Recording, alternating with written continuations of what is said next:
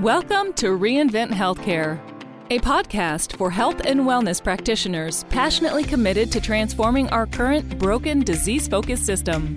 Your host, Dr. Rita Marie Los-Calzo, is devoted to helping you get results with complex health challenges like autoimmune, hormonal imbalances, and chronic health challenges caused by nutritional and lifestyle-induced imbalances. Here's your host, Dr. Rita Marie. Welcome back to Reinvent Healthcare, the podcast for health and wellness practitioners who are passionate about making a difference. On today's episode, we're going to talk about an aspect of thyroid health that is so frequently overlooked. And as a result, many people are suffering. They're told they don't really have a thyroid problem, even though they're showing classic signs. They're told that everything looks normal and their symptoms are being addressed by giving a drug for each individual one, whether it's an antidepressant or a laxative or a cholesterol-lowering medication or any of the others. This is wrong. These people deserve better. And that's why we're here today to talk about thyroid receptor resistance. If you do a Google search on thyroid receptor resistance, you're going to see a lot of talk about a rare condition that's related to specific genetic defects in the thyroid receptors. And that's not what we're here to talk about. That's really rare. What we're talking about is a very common condition that almost everybody that is suffering from some sort of thyroid problem has the risk of experiencing. So let's jump in and talk about what are the receptors, how they're controlled, and what goes into creating the resistance and how we can step in and help people to reverse that. To start out, the thyroid hormone is transported through the blood by a binding globulin, mostly thyroid binding globulin, but in some cases, albumin or other proteins can get involved.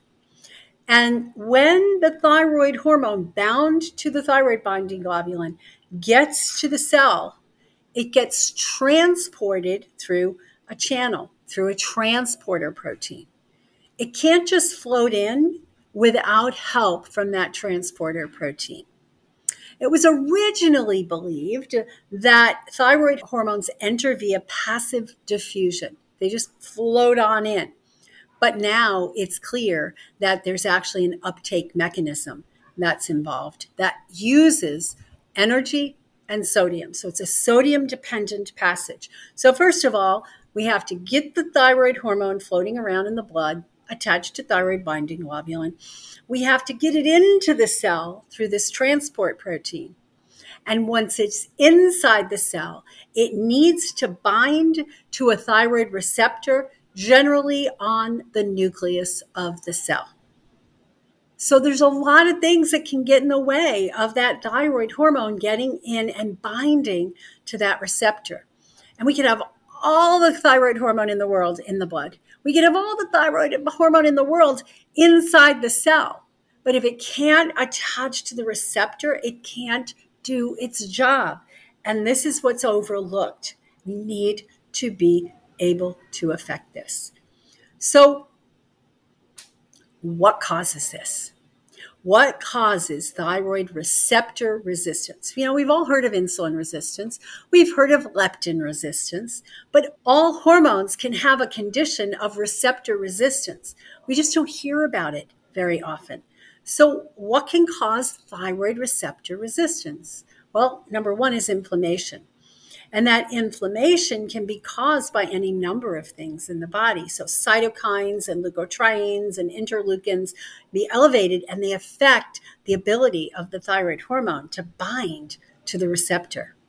There can be nutrient deficiencies. In particular, vitamin A is super important to help the thyroid attach and get into the nucleus of the cell. So vitamin A deficiency is super important.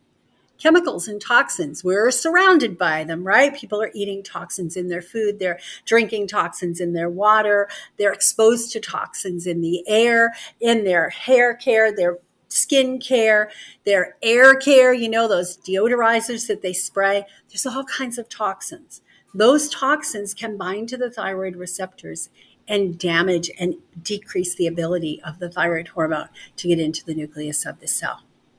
Here's another one people don't think of: excess exposure to thyroid hormones. So if someone's been on T4 for years or even decades, like many people are, the thyroid receptors become resistant to it. Same way insulin receptors become resistant to hyperinsulinemia, too much insulin in the blood. When the hormone receptors are exposed to too much of the hormone, they basically close their ears. Oh no, I can't take anymore. Because they want to protect themselves from overconsumption of that hormone. So that's one. So some people have been on thyroid hormone for a long time. And these are super important questions for you to be asking when you're doing your initial intake. Also, cell danger response. If there's a cellular danger, whether it's an infection, an inflammation, or something that the cells perceive as dangerous, we're going to see receptor resistance result. And we're going to see low thyroid function. And effectively, what happens if we have receptor resistance, we have symptoms of low thyroid function. Even if the blood levels are perfectly normal, even if the TSH is normal, the T4 is normal, the free T3 is normal, the conversion looks good, we may not be getting it into the cells where it can affect, and we have symptoms, right? And these are the poor people, like I said. Those people fall through the cracks. They get told, you're a hypochondriac, here, take some of this, take some of that. Nutrients, super important. Besides the vitamin A, there's B vitamins. There's others that are important. We just have to have an overall good amount of nutrients inside the cells. And guess what?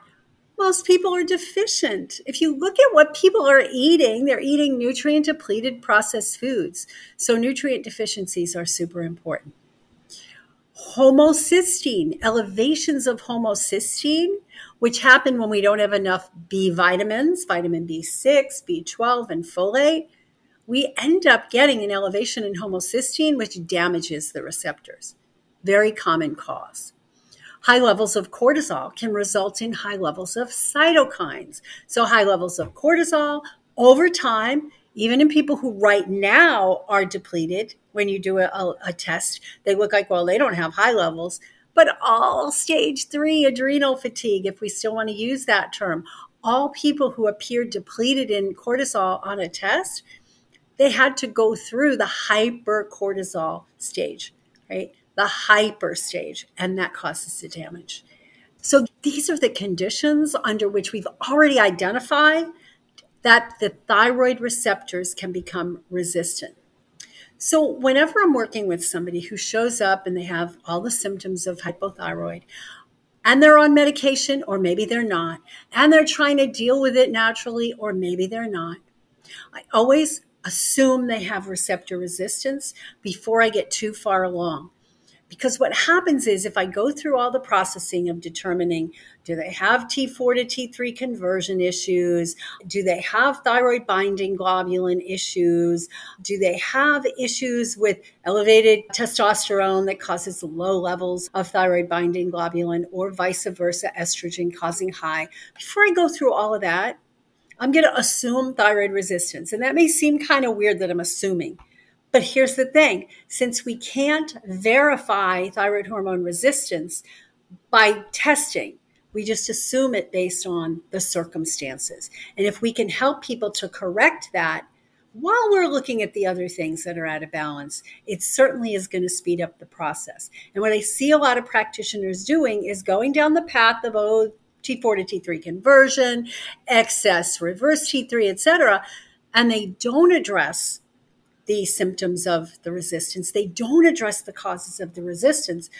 These people are doing all the right things. The labs are showing up okay, but they're not getting well. So it's really a good idea to address this right from the start. Many people have perfectly normal lab results. I can't stress that enough. Many. Most people with thyroid problems, you're going to find something out of balance, out of the normal realm or out of the ideal realm. But the normal realm in conventional medicine and the ideal realm are very different. So, for example, under conventional approaches, TSH can get all the way up to 4.5 or even 5 before it's flagged as being a little on the high side. And I was talking to an MD friend a few weeks ago. Actually, I think we interviewed her on a podcast episode, Dr. Ali, and she said in her practice, they were like, you don't need to treat it unless it goes above 10. TSH above 10, that poor person, right? So we really want to look at that. But honestly, when we look at functional approaches, we look at 2.5 should be the high end range. Even the Association of Endocrinologists back in 2006, that's quite a long time ago, said that it should be 2.6 or below, not 4.5, not 5. So we have to look at what's really going on for these people inside their cells. So when you're talking about somebody who has multiple thyroid dysfunctions, maybe they have poor conversion from T4 to T3. Maybe they have too much thyroid binding globulin, and so the free hormones are not sufficient enough to activate the cell. Maybe they are not making enough TSH, and there's some pituitary issues. Regardless of what that is, all that stuff can be addressed and fixed, but if you don't address the resistance at the cellular level, they're not going to feel better. They're just totally not going to feel better. So this is my approach. I put addressing thyroid resistance before everything else. And we remove those causes that we already talked about. High stress leads to high cortisol, results in the production of inflammatory cytokines. That affects the conversion from T4 to T3 as well as the receptors. High homocysteine, which is a toxic byproduct of low B vitamins, in particular B12, B6, and folate, although B2 is also involved and also magnesium can be involved. We can address that. And we can get that high homocysteine down within a matter of a few months. It responds quickly to supplementation. Like we talked about already, addressing that vitamin A deficiency, helping people to get the vitamin A up. We don't normally test vitamin A like we test vitamin D, but it's easy to test and we can. Now, a lot of people have low levels of vitamin A because they have a particular genetic SNP, the BCMO1 SNP, which affects the conversion of food form of beta carotene into vitamin A. And for those people, they're going to need to supplement. The toxins that have been found to affect thyroid receptors are PCBs, dioxins, and other things that inhibit the binding of the thyroid to the receptor. When these toxins are inside the cell, they get in the way of the thyroid hormone binding to the receptor. And then certain medications. So always, always, always do a really thorough medication survey. What medications are they on and what medications can interfere with the binding of the thyroid hormone to the nucleus of the cell. So let's say we're suspicious of thyroid resistance, or let's just say we're dealing with somebody who has been dealing with thyroid symptoms for a long time, is either on conventional medicine and isn't getting better, or is not on any medicine and they want to get better. The steps that I usually go through are, number one, address the adrenals, address the stress levels, help them bring their stress levels under control. Get them on a mindfulness practice so that they're not shooting out cortisol all day long and causing cell inflammation. And I like to look to see if there's a chronic undiagnosed infection. Is it an EBV infection? Is there a Lyme type infection? Is there a bacterial infection? Is there dysbiosis in the gut? I see a lot of Klebsiella and Enterobacter when I do stool tests. These can all affect the thyroid binding to the nucleus of the cell. If the homocysteine's high, which everybody should be testing, a lot of doctors still aren't testing homocysteine, but you test the homocysteine, and if it's high, then you're looking at supplementation with methylated B vitamins like folate and B9, B12, and vitamin B6. I usually supplement in the form of P5P. But I will caution you that some folks don't handle methylated B vitamins very well because of some other genetic SNPs, in particular the COMT catecholamine O-methyltransferase. And if they have SNPs in that area, especially homozygous SNPs, both red, then they're not going to be able to handle those methyl groups, and oftentimes they end up with anxiety and depression. I have seen people who the doctor said, oh, you have an MTHFR, let's put you on all these methylated Bs, and then they got worse. They got very anxious. So be careful with that, although it can certainly help. With vitamin A, if vitamin A deficiency is present, I usually supplement in the neighborhood of 5,000 IUs a day. If they have a lot of homozygous vitamin A SNPs, the BCM01, then I might go up to 10,000. Zinc's another important nutrient for the receptor. And somewhere in the neighborhood of 30 milligrams a day oftentimes is enough to help to overcome that deficiency. But in some cases, they need more, especially if they have a zinc SNP, or several SNPs in the area of zinc absorption or zinc utilization. So playing with that zinc. And if mama was deficient in zinc when she was pregnant, then this person might be deficient in zinc and have to go all the way up to 80 or 90 milligrams. But I'm a low and slow type of gal. That's how I approach people. Start low, add gently to that. I like to use liquid zinc because I think it gets absorbed better and can turn the zinc deficiency around more quickly. I also like to use like a zinc tally test, which is a liquid zinc. Several of the major supplement companies have them, and you basically can test to see how they're doing on their zinc status. The other thing you can do is look at the alkaline phosphatase. It's on routine blood work, and also RBC, red blood cell zinc, on a specialized micronutrient test.